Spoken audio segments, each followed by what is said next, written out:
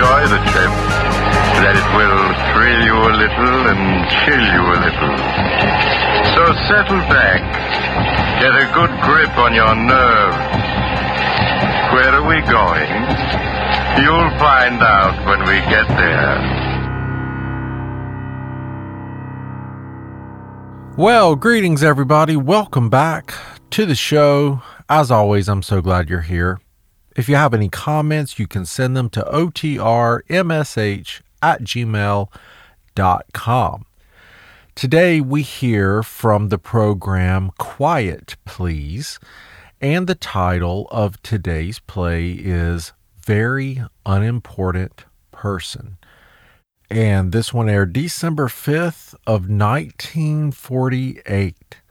I'll have a few comments to say about this play after the program today. So if you're interested in that, be sure to stick around. But for now, let's go ahead and get into it. Sit back and enjoy Very Unimportant Person. Quiet, please. Quiet, please.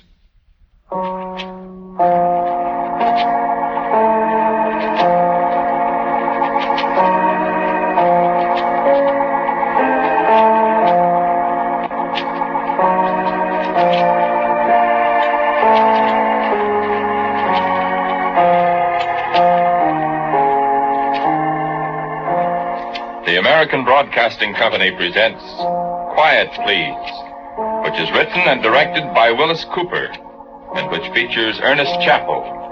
Quiet Please for today is called Very Unimportant Person.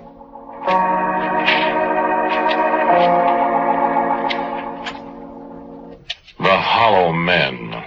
Ever read it?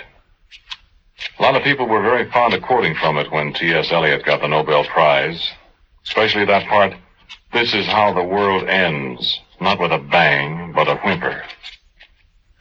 Well, it wasn't so, Mr. Eliot. You were wrong. Me? How do I know? I was there. I don't know how it happened. Maybe somebody dropped something. Maybe one of our own people pushed the wrong button. Maybe the thing got tired of being in one piece and just went off by itself. All I know is I was standing outside the operations office at bowling that morning, and I heard a funny noise, and I looked up. I just happened to be looking north in the direction of Baltimore, and I knew what it was the minute I saw it. I was at Bikini, and I saw both Tess Dable and Tess Baker. You couldn't fool me for a minute. So there's an airplane standing there, and I saw Ruth alongside the doorway to the office. I grabbed her by the arm, and I boosted her into that airplane, and I took off. Because when you see that pink and cream-colored mushroom cloud, you don't wait. If you do, you might be part of the next one. So Ruth didn't put up much of an argument after I pointed at the thing. She couldn't argue. Her mouth was hanging open a foot. And me, I was too busy to talk for a couple of minutes. I got to 10,000 feet awful fast. We got ourselves a good 20 miles away from Washington. I was noticing that, for a miracle, both fuel tanks were full. And Ruth just about jumped out of her safety belt. "What?" I said. "What's the matter now?" And as I said it, I felt the blast. Washington! Washington! It isn't there anymore, Tom! I see what you mean. Well, we asked for it. I was just looking at the Capitol, and the Washington Monument, and the Pentagon. Oh, Tom, what's happened? What everybody's been waiting for, honey. Is it war? Well, if it was, it's all over now. If anybody dropped a couple of more of those bombs. What are we going to do? We're going to get out of here as fast as this airplane will take us. Hope we won't fly right into one of those things. Oh, Tom, it's so terrible. Where can we go? Give me the microphone there. I'm going to see who's still alive. Thanks. I don't know who to call. Hello, CQ. Hello, CQ. This is USAF plane 909344 calling CQ. CQ. If you hear me, anybody, give me a call. Speak up, somebody. Over. Do you hear anybody? Hello, CQ, from USAF plane 909344. Do you hear me? Over. I don't expect... Wait. Philadelphia, this is Army 909344. I hear you very well. Is everything all right there? I say again, is everything all right? Over. Hello, Philadelphia, this is USAF 909344. Hello, Philadelphia, answer me. Over. Hello, Philadelphia, this is USAF 909344. Over. No, Philadelphia. Oh, Tom. Wait. I had Philadelphia, but he stopped. Who's this? Pittsburgh. Pittsburgh, this is USAF 909344. I hear you very well. What is the situation there? I say again, what is the situation there? Over. Hello, Pittsburgh. Did they answer you? Darling, nobody answers. Tom, no. No. It can't be. It's happened, and just like the man said, honey, there's no place to hide.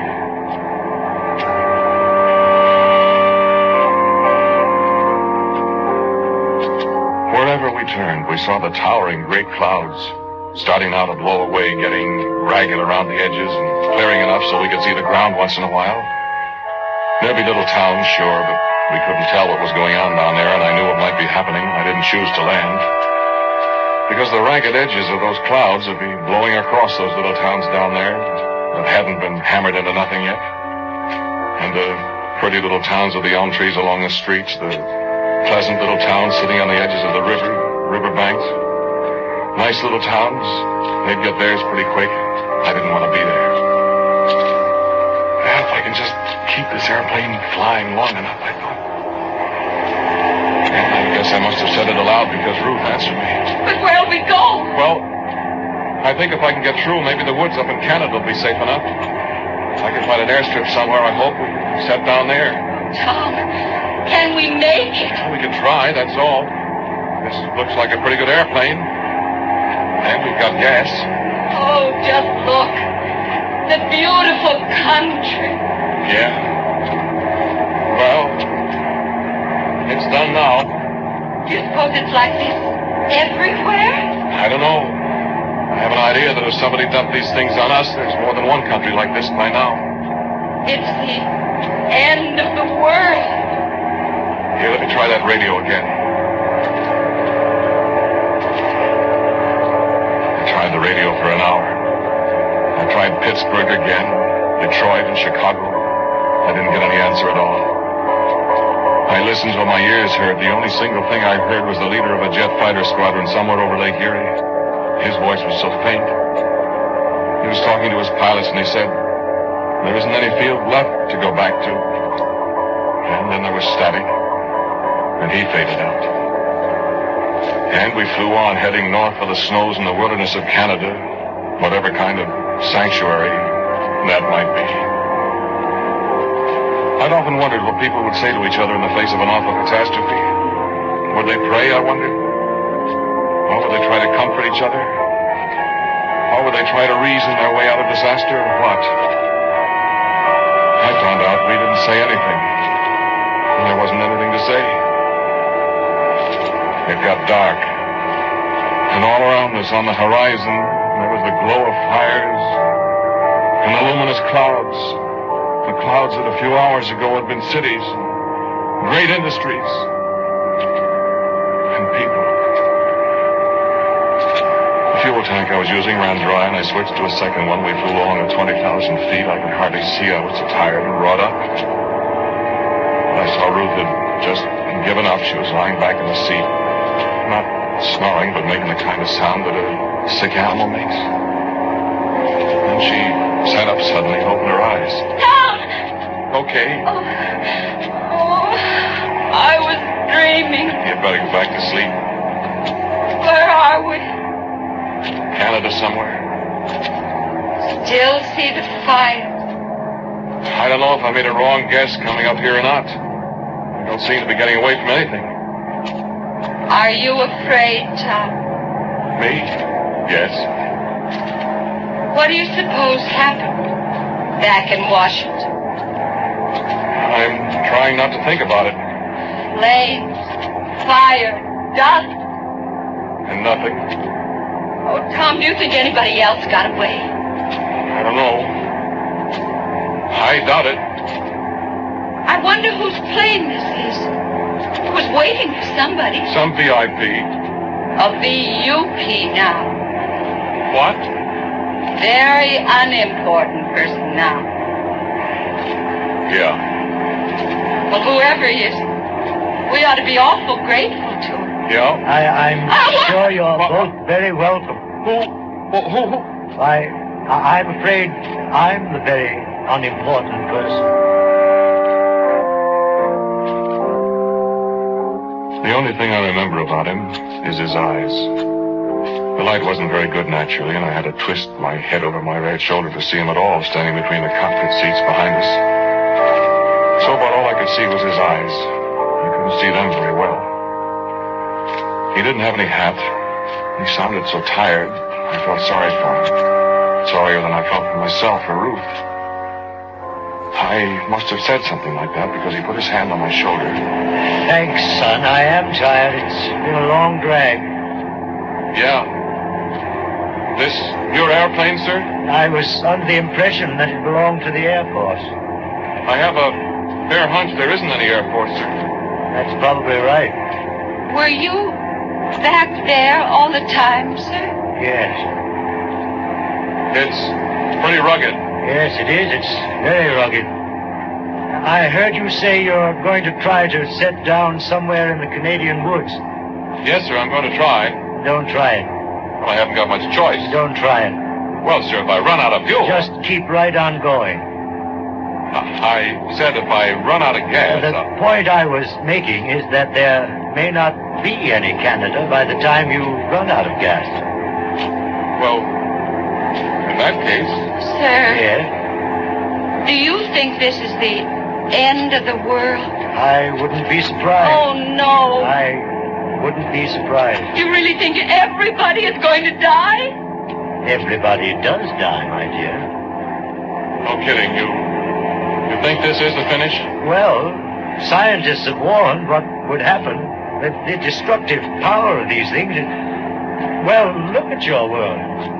Oh, I see what you mean. Oh, it can't be. It can't be. Think anybody will survive? I think so, yes. Oh, I hope. What do you base that on, sir? You're not a very observant pilot, young man. Well, what do you mean?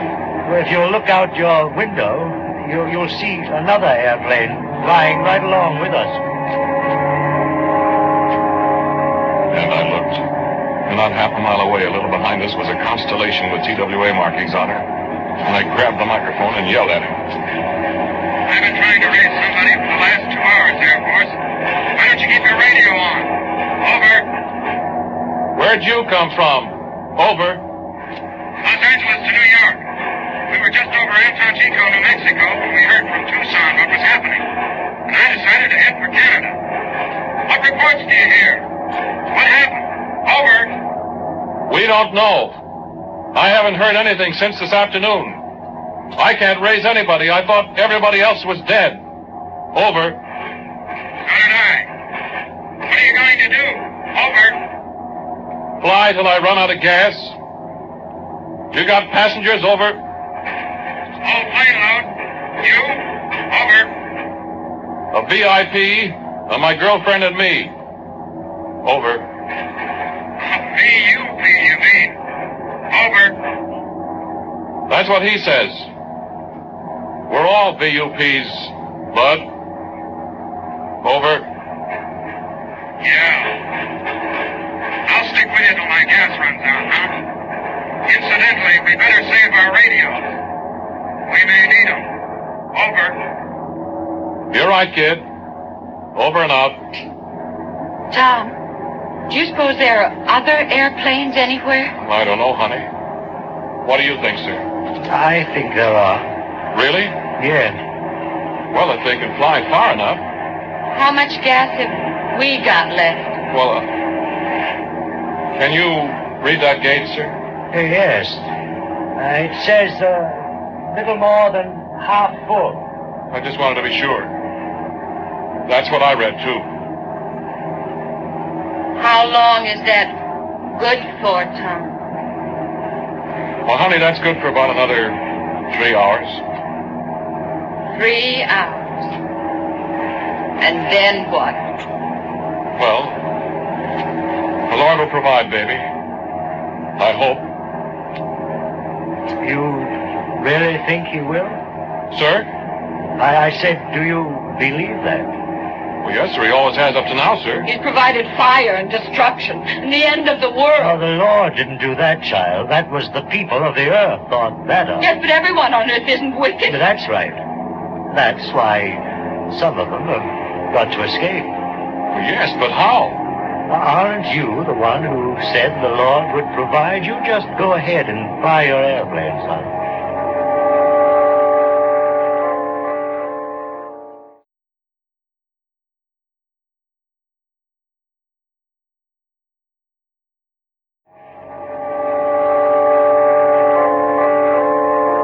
So I flew my airplane. I flew it and flew it and flew it. The Constellation flew right alongside us. He throttled back so he wouldn't outrun us. Every once in a while, I'd flip the radio on and ask him how he was doing. He was doing all right, he said. Then it got light. We were pretty far north, I suppose, and it got light quicker, I thought. But it wasn't long till I discovered that the light wasn't from the sun. It was coming from the wrong direction, behind us. South. Our passenger was asleep. At least he wasn't in the cockpit. But he came up and I swung our head around a little and looked back. He and I just looked out the window and we didn't say a word. What would you say to a whole rolling world full of fire? Flames leaping a mile in the air? Flames and smoke and destruction chasing you, consuming everything in their path? What would you say to the solid rock boiling like water in a kettle, the world vaporizing horribly behind you? And coming on and on and on so that we, flying at 200 miles an hour, could see it overtaking us. What would you say? Ruth had fallen asleep again and she couldn't see it. But I saw it, and the pilot of the other ship saw it. And I heard his voice in my ears. You see that, Air Force? Over. I see it. Over. How's your gas? Over. I'm squeezing out the bottom of the tank. Over. Wish I could give you some. Over. Thanks. It's over all right, isn't it? You'll probably catch up with us before your gas runs out. Well, we tried. God help us all. Over now. And I flipped the radio off and I swung us back on course again. On a course that all of a sudden didn't mean anything anymore. And I woke up Ruth. Because I didn't want all this to end without saying goodbye to her. After all, I've loved Ruth all these years. There comes a time. And I glanced at our passenger, the very unimportant person. He was turned, still looking back at the terrible sea of flames that followed us. He didn't look scared at all. He looked sad. And he was crying. I had to strain my ears to hear what he said. And it was such a beautiful world. And then the engine started to spit and I looked at the fuel gauge. It's empty. Well, so long, honey. Don't think it hasn't been swell. Oh, Tom, no. No. I love you. I love you, honey. Oh, Tom, darling, hold me tight. I put my arms around her and I felt the plane slip out from under us as we lost flying speed, and I thought, well, this is it, now the fireworks. Ruth was squeezing me so hard. All of a sudden I said, hey, what's this? Because the plane had her nose up again. We were flying along just as good as new. You know what? Our passenger, our VIP, our VUP, had hold of the wheel and he was pulling it back and we were climbing like mad. And I looked at the fuel gauge, it still said empty. I said, say, there must be some kind of emergency tank I don't know about. We're good for another couple of hours. Well, thank God, I said. And then I looked out the window. And the propellers were standing still. What happened, Air Force? Over.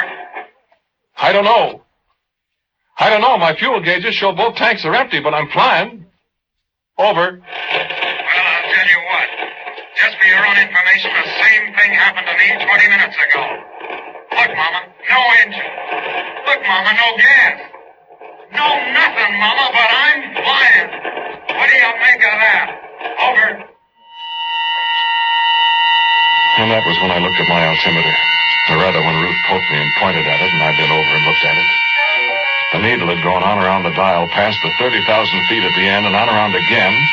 And it was starting the third revolution. That meant we must be at least 70,000 feet high. And nobody in all the world has ever been up that high. I looked out the window again. The flames were so far below us, they extended back to the farthest horizon that any man has ever seen. A horizon that was a definite arc of a circle, the edge of a great sphere. As far as we could see below us, the world was in flames. And man, how close the stars were. And Ruth was pointing out the window again. I looked too. And above us, to each side of us, airplanes, 100, 1,000, a long shining river of airplanes. And I could read the identification on the sides of some of them. G for Britain, NC for the United States, H for Switzerland, X for Mexico, Russian planes, Swedish and Austrian. Every nation in the world, at least one plane for each country. And my heart jumped, because I knew that all the world wasn't coming to an end now. And I looked back at our passenger. He was smiling as he looked back out the window. And I said, "Look, sir." I said, "Sir, I don't get this." Why, it's very simple, son. Well, not to me, sir. But who are those people, those other airplanes? Where'd they come from? Where are they going? Isn't the world really destroyed? I'm afraid it is, child. But where? It was a very wicked world, wasn't it? Well, I suppose something has to happen to the world every time it gets too wicked. well, Once upon a time, Adam and Eve sinned, and they got punished. I suppose the reason the world wasn't destroyed then was, well, they had their world taken away from them, didn't they? That's right. And then there was the time when they had the big flood because everybody was so wicked. But Noah and his family escaped. That's right. They're the only good people in the world. They escaped. but the world wasn't completely bad. Not now, I mean.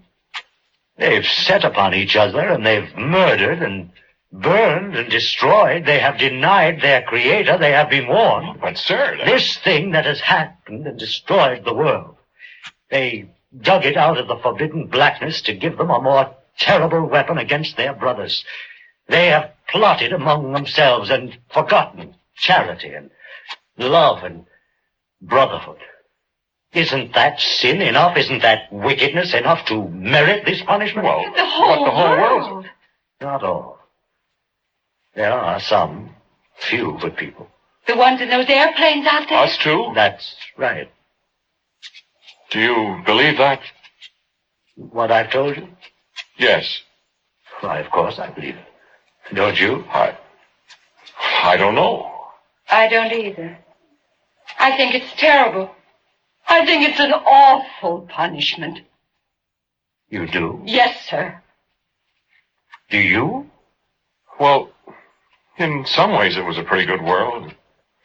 I had lots of fun. What about a brand new world? I don't get it. What if all these people, these good people, these saved ones, are going to a new world where they can start life all over again and find the real happiness that it was intended they should have? The true goodness, I don't know. I like the old one. Of course. That's right, Tom. There isn't any way out. I suppose. Well, whatever world we go to will be better than that one down there. Fire and destruction and ashes. Yes.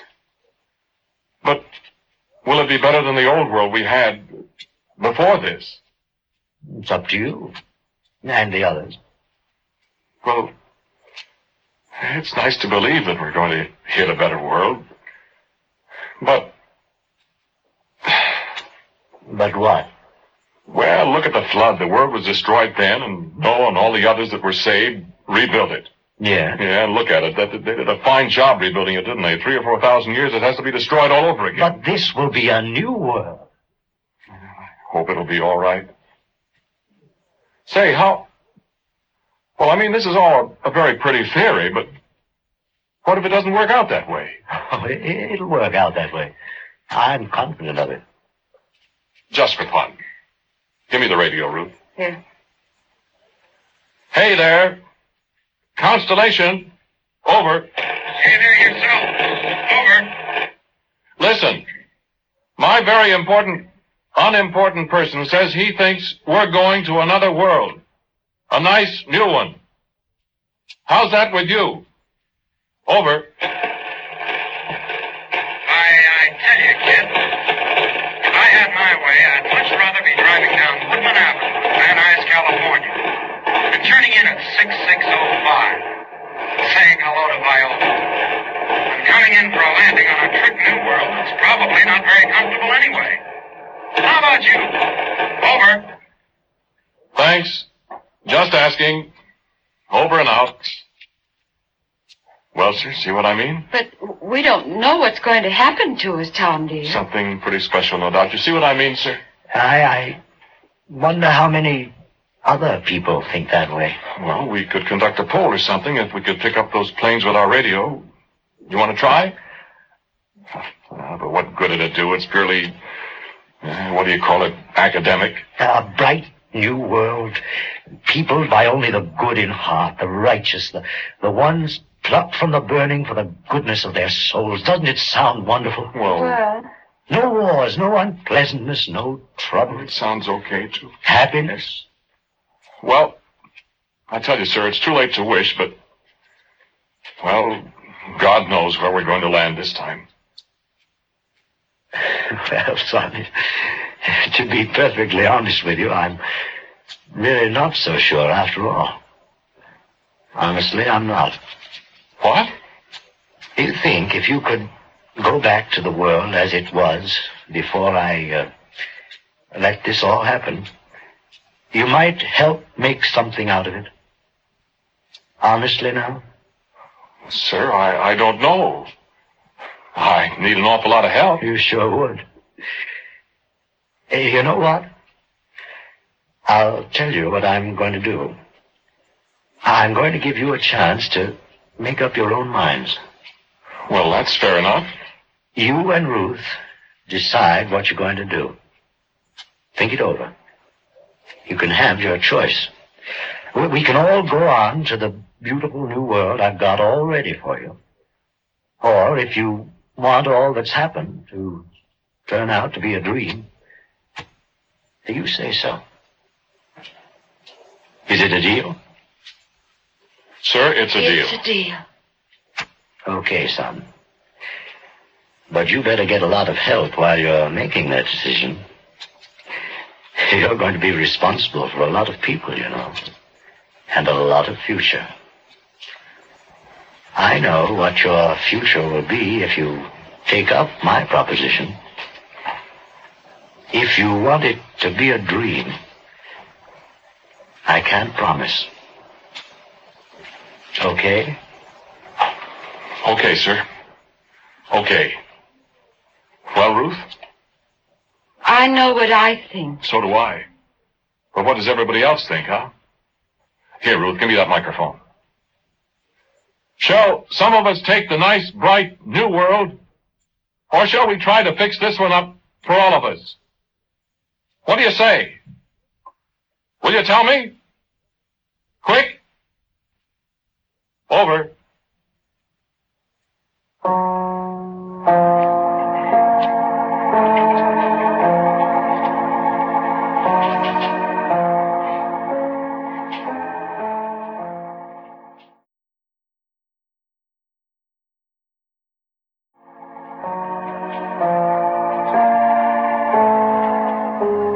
The title of today's Quiet Please story was Very Unimportant Person. It was written and directed by Willis Cooper, and the man who spoke to you was Ernest Chappell. And others heard in today's cast were Nancy Sheridan, James Monks, and Frank Thomas. As usual, music for Quiet Please is played by Albert Berman. Now for a word about next week, our writer-director Willis Cooper. Thank you for listening to Quiet Please. Next Sunday, you'll hear us a half hour later at 5:30 p.m. Eastern Standard Time instead of 5 o'clock. Will you remember, please, 5:30, a half hour later, and the story will be Read Me This Riddle. And so until next week at 5:30 Eastern Standard Time, I'm quietly yours, Ernest Chappell.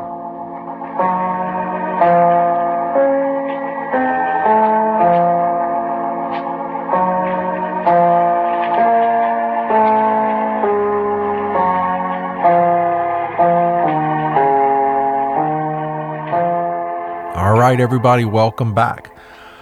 Well, this play from Quiet Please reminded me of another play that we aired not that long ago on the show by Quiet Please, called Adam and the Darkest Day.